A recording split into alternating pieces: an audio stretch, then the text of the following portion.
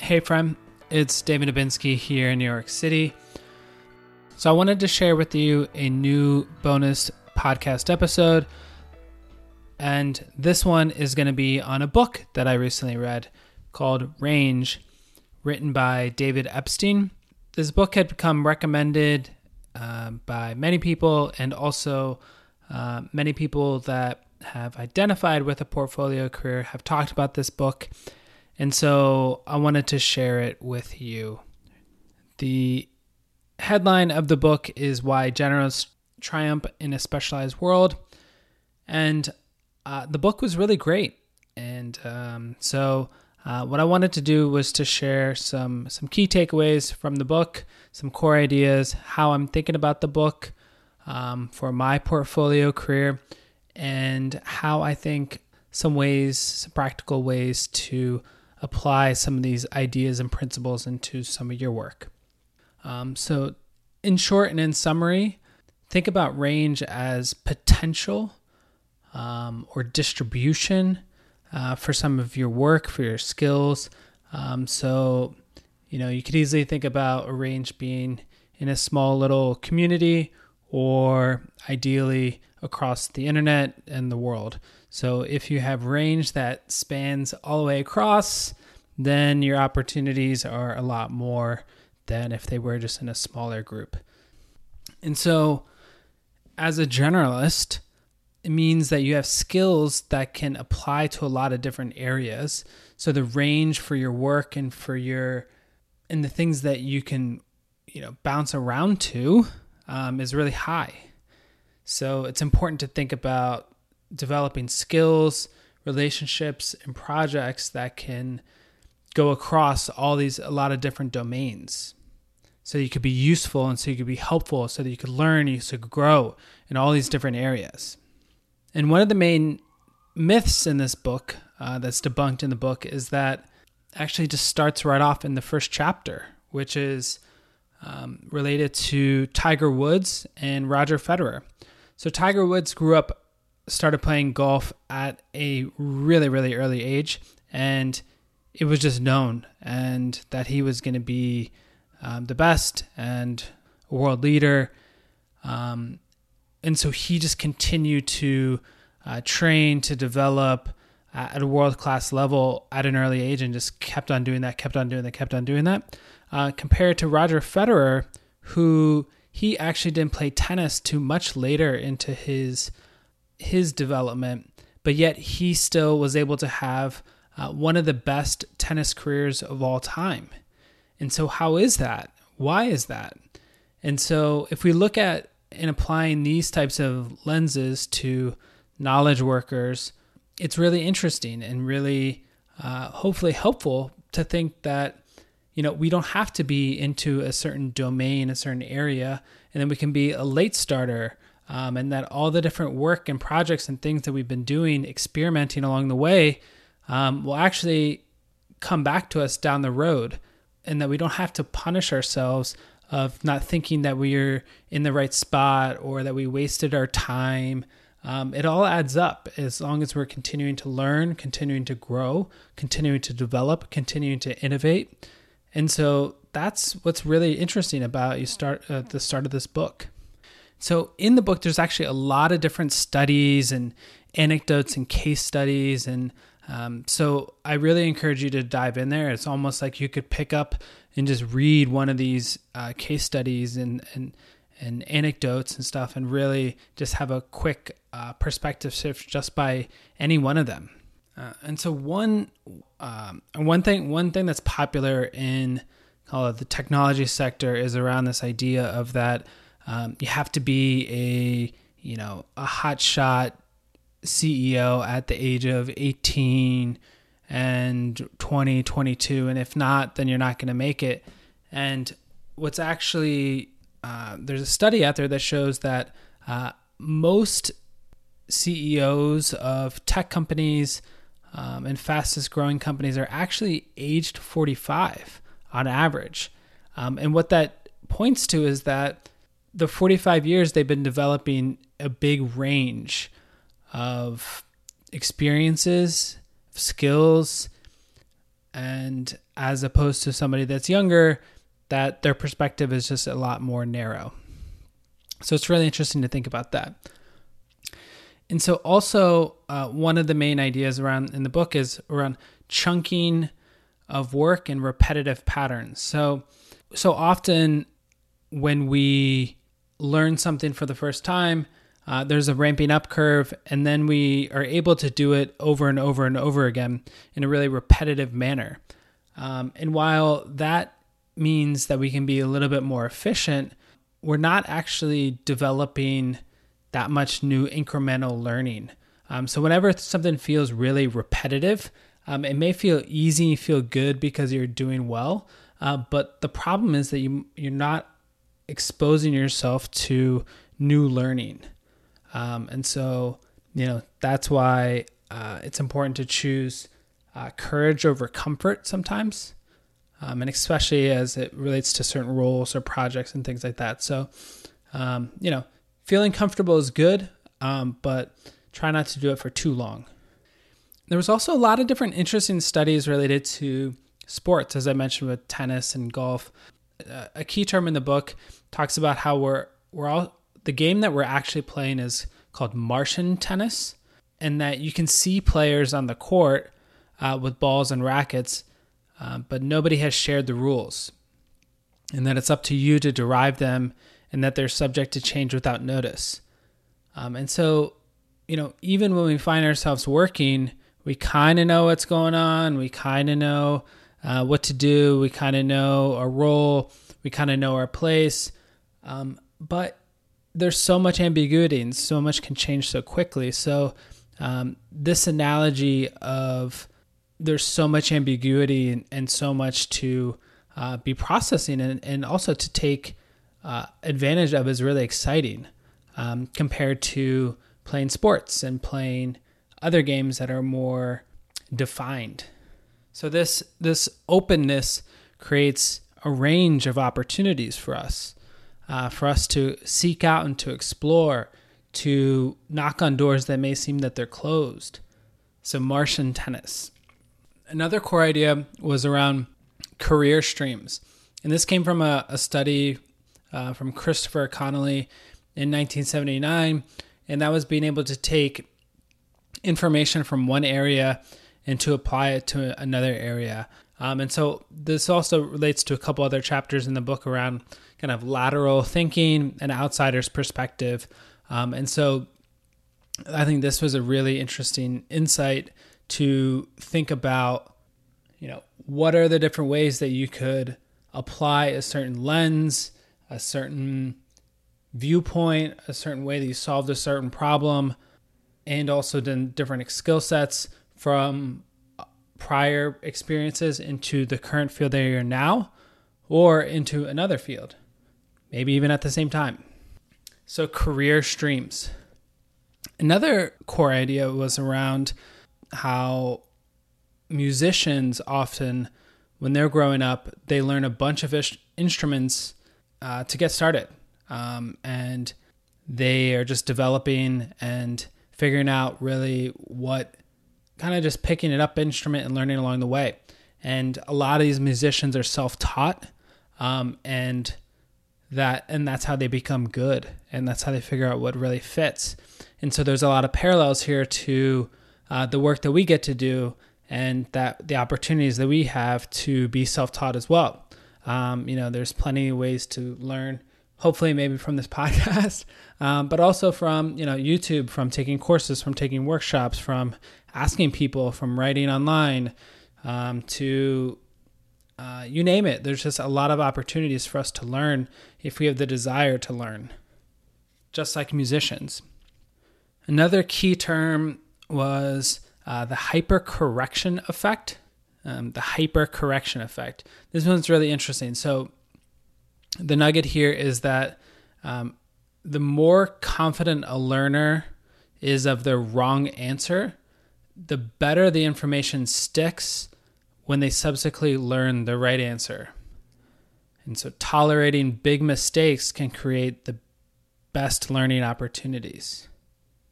How's that sound, or how's that sit with you? we all know the big mistakes or the big failures that we've had, it probably are still in the back of our mind. The key term here is confidence. So maybe there's something that, and we'll go into this point in a little bit later too, but we could be very confident on something right now that could actually be wrong. While that creates an opportunity for us to then eventually learn, it's also just to think back about what are we really confident about, and why is that? Is that just because it's something we've been doing for a while? Or is it based upon actual first principles? Or is it based upon something else? Something that somebody else said? A story that we started to believe? This is a really interesting idea here. The hypercorrection effect. Kind of reminds me of when I was growing up and I started doing certain things, and then, my parents didn't like it, and they said, "Don't do that. That's wrong."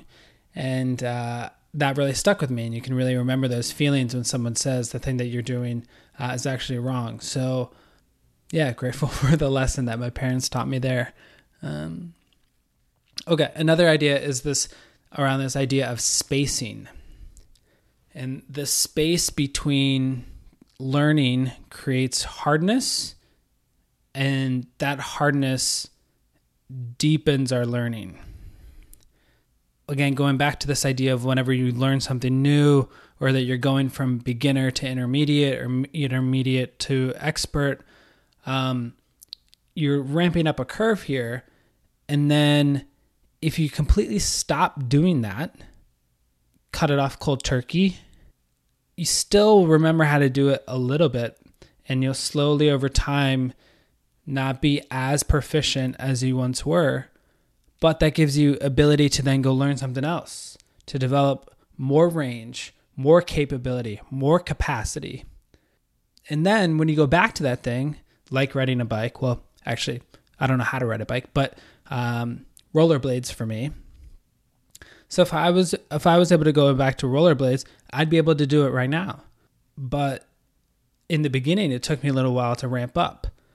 So think about that in other areas that we do, where we're allowed to use the spacing to our advantage to put something on hold for a little while and then go back to it, and that it's still there. But we'll have this diversity of skills, this portfolio of skills that will ultimately make us more capable, stronger, more resilient. Okay, and then another great idea was this around learning slow, and to be conscious about the things that we choose to learn and when. And it ties back to this idea of a head start on things. So, Tiger Woods got a head start on playing golf. Bill Gates got a head start on using computers. But if there are things that we know that we are eventually going to learn, that we may not need to know this moment, but we could learn something that is more important, more urgent, more lasting, more long-term, then we should look to do that. And the key word here is an advantage. So I learned to read, 6, 7, 8 years old, something like that. Maybe a little bit earlier. A lot of people know how to read. So the difference between that's not as much of the benefits of learning a little bit earlier how to read didn't have much of a difference between me and many other people. But there's probably other things that if you learn slow, particularly around complex situations, complex problem solving, learning how to grow a business as an example, getting a head start on something like that is a really good skill to learn. And then those things, you'll be able to learn them deeply compared to something that's fleeting. So yeah, it's just a really interesting way to look at when you're starting to learn something new, to think about, well, is this something that is a quick fleeting thing, or is this something that is really a lasting, long-term, high-quality type of learning situation? If so, I'm going to slow it down. And I really want to go deep into this so that I have a really firm understanding on what this is. Because our time is so precious, and the capacity that we have can be fleeting. Okay, and then this other idea was around what I talked about earlier too, which is around confidence related to the hypercorrection effect. But here they pointed out this idea around that investors put more confidence into the returns that they thought for their own investments compared to investments that were not theirs. And so what happens here, this goes back to like cognitive biases that we have, the story that we tell ourselves, the confidence that we have in our own beliefs, the own things that we're doing. So that means that we could, if we choose to do something else, we could be more confident in that as well. So it's always about like wherever we're spending our time, it means that we're usually more confident in that as opposed to something else. That something else could be a lot better though. We don't know, because we could be stuck into looking at this current thing as opposed to an outside experience, an outside perspective, an outside opportunity. And those outside things could increase our range. Something to think about of just looking at your current list of projects, looking at your current bets that you're placing, just to think about, what really is the expected return or expected value or that you're getting from it compared to what could be out there. And then another great term in the book was called match quality.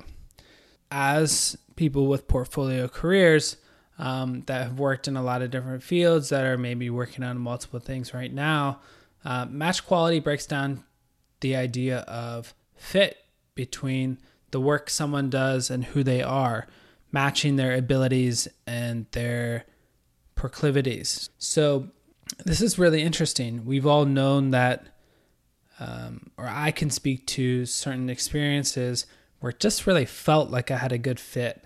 You hear a lot about, with call it tech companies, about, founder market fit or product market fit. But the same thing happens with our work. So how does it fit? And so, you can, same thing with relationships, right? You can kind of, what the way that feels. So sometimes it gets a little bit tricky with trying to find work sometimes, but when you have that right match, it can really be a beautiful thing. So if you don't, I guess the takeaway here is if you don't have that match in the moment, to keep experimenting, keep innovating, keep tinkering, so that you get a better match. There's a really great quote in the book here that, it just really stuck out to me. And it was, ask people where they're gritty. And I don't know why I love this one so much, but it just jumped out at me.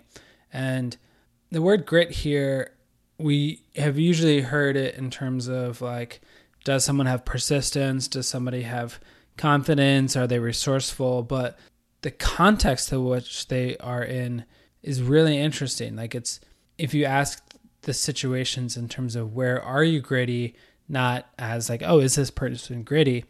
There's nuance here. And I think that that's really interesting. So ask yourself, like, when have you been gritty and when have you have not been? Because when you've been gritty, there probably is a pretty good match to the work that you were doing then, to those people that you're trying to serve, the skills that you were learning, etc. It's maybe when you had a little bit more at stake, you really thought there was something to learn there. So something to think about. Ask yourself, what are the environments where you think you'd really shine and perform and work hard? And then there was my favorite chapter in the book actually was this, and maybe it's just because it's got a really catchy title, but flirting with your best possible self. And what I love about it is the word flirting. And I think that this really speaks to we don't really know what will happen in the future.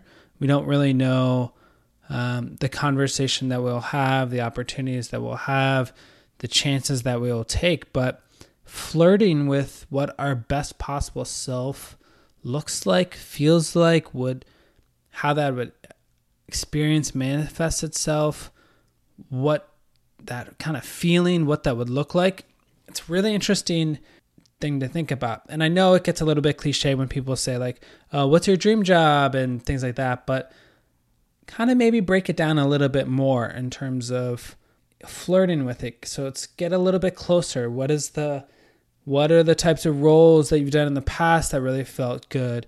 What could that look like today? What could that look like in the future? And maybe just kind of run some scenarios and think about that. And maybe try to put yourself into those different areas. So in this chapter, there was a really amazing, inspiring story about a woman who her career didn't really pick up until the mid 50s.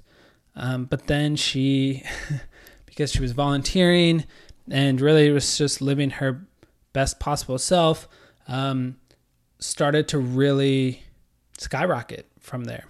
And her name is Frances Hesselbein.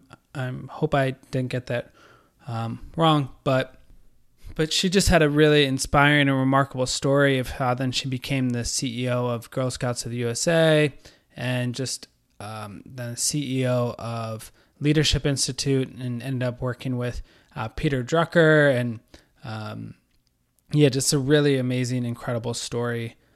And it started off actually just from volunteering, just because she loved doing the work. So flirting with your best possible self. And then going back to the idea of match quality, another way to think about it is to dive into the things in a way that gives you a maximum signal about yourself. So signal about yourself. That's really interesting. So match quality, diving into things in a way that gives you the maximum signal about yourself. So we don't really know what's going to happen when we take that next step. We don't really know what's going to happen the next day, the next week, the next month, how things are going to develop. But each time we do these, we do learn about ourselves. We can reflect on that. How was that day? How was that project? How was that opportunity? What did I learn here? And so that's the best, is when we can learn from these things. And so, if we knew the answer ahead of time, then it'd be easy, but that's not the way things always work. Things develop and evolve, and then we learn from it. So that's a really great way to then, going back to the flirting with your best possible selves, is how do you kind of put yourself into environments that would give you the signal, okay, I'm onto something here. This really feels right. This is really working for me and the people that I'm working with and the people that I seek to serve. And then I'll kind of bucket these next couple of ideas and kind of insights was around the topic of around kind of lateral thinking integrators. So Charles Darwin was actually considered a professional outsider and had 231 scientific pen pals. And so by talking to all these different people and really getting a lot of insights from them, he was able to pull it in and kind of formulate his own ideas and then take action on that. And also that goes back to this idea of around experimentation, taking a lot of chances, doing a lot of work, putting yourself out there. That's when we can really take a lot of swings, if we were going to use like a baseball analogy. So yeah, we don't know what's going to work. We need to take chances. We need to experiment and do a lot of it. Okay, so then that's some of the main core ideas from the book. Again, really, really great book, and a lot of great ideas in here that we'll all be able to look back on. Definitely check it out and read it if you have not already. And now I think that the core piece here comes down to some more related action items here. So how do I think that you could grow your range? I kind of talked about it a little bit and kind of throughout the summary, but I think you have to put yourself out there. Take chances. I think writing online or creating a podcast and creating other kind of assets and other things can grow your range. Maybe there's a way that you think about doing a sprint on something for 3 months, 6 months, 9 months, and just say, what would this look like if I just went, full steam ahead on this for a little while? how could I become proficient on this for a little while, and then stop it and then learn from it. Another thing you could think about are, what are the key skills that I have that are transferable to a lot of different areas? How could I continue to work on those? But also, where else could I apply these skills? Where else could I apply my experiences? Who needs me? Who would be glad when I showed up and said, I've done these things in different fields. Here's the problems that I've solved. Here's the results that I've delivered. Here's how this business grew, etc. I'd like to do the same thing for you all. How can we grow this range, your own range, that increases the overall size of the portfolio? So those are just some ideas. I'd love to hear what you think. If you've read this book, would love to hear your thoughts. Some things that I'm thinking about is, how do I grow my range? So, I'm still thinking about the empathy email workshop that I did. And then I turned that into a podcast episode. How could I utilize those skills into other areas? What else could I do with that? In addition to creating my own this podcast, producing this podcast, I'm also producing 2 other podcasts right now. So I'm utilizing those skills in other different areas. I also kind of talked about some of this podcasting related work, another book review on Cal Newport's So Good They Can't Ignore You. So you can listen to that as well. Some things that I used to do. I used to really love volunteering for events, conferences, etc. I just loved being a part of those kind of shared experiences, putting things together with other people. Unfortunately, in this environment right now, it's hard to do that. But there's some interesting things going on in online events, virtual conferences, etc. I think it's a time to experiment now. I think the stakes are low. You don't need to travel different places. Some of the times the events are relatively cheap. Maybe see how you could get involved, maybe host an event, maybe want to co-host an event, or also just being active at these events and showing that you care, asking good questions. That really shows that you care. So if you did 20 events in a month, and you can meet a bunch of people, now, we're all, on these Zoom rooms and stuff like that. We're all in the kind of same level playing field here to some extent. So I think there's definitely some opportunities to kind of volunteer, help out with different online events as a way to learn and connect with people. But I think I'm still kind of processing some ways about how to increase my range. I feel like I'm, have identified some core skills in terms of email communication, podcasting, digital media. There's some other skills that maybe I might look to develop, but some more website design, some more advanced email newsletter skills. But so I think that's that. I don't really see too much else difference for me, but maybe I've got a blind spot to some of that stuff. But I think I'm really excited about the stuff that I'm working on. So that's kind of how I'm thinking about this, how I think some ideas for you as well. Would love to hear your thoughts to this podcast episode. But maybe we can start thinking about this idea about increasing range with your portfolio career more and more here. But I think it's a really useful one. And I think that's also been a common theme and thread between the guests, that they just have a lot of range. They're an expert in multiple areas. I've done a lot of work in a lot of different areas, launched a project, wrote a book, moved on to something else. I think that shows a lot of range. So thanks for listening to this episode and the experiments. A lot of people really enjoyed the last podcast episode about books So Good They Can't Ignore You. So I wanted to read this book and I wanted to share it for you. So as always, let me know if you have any questions. Feel free to subscribe to my one email away newsletter at portfoliocareerpodcast.com.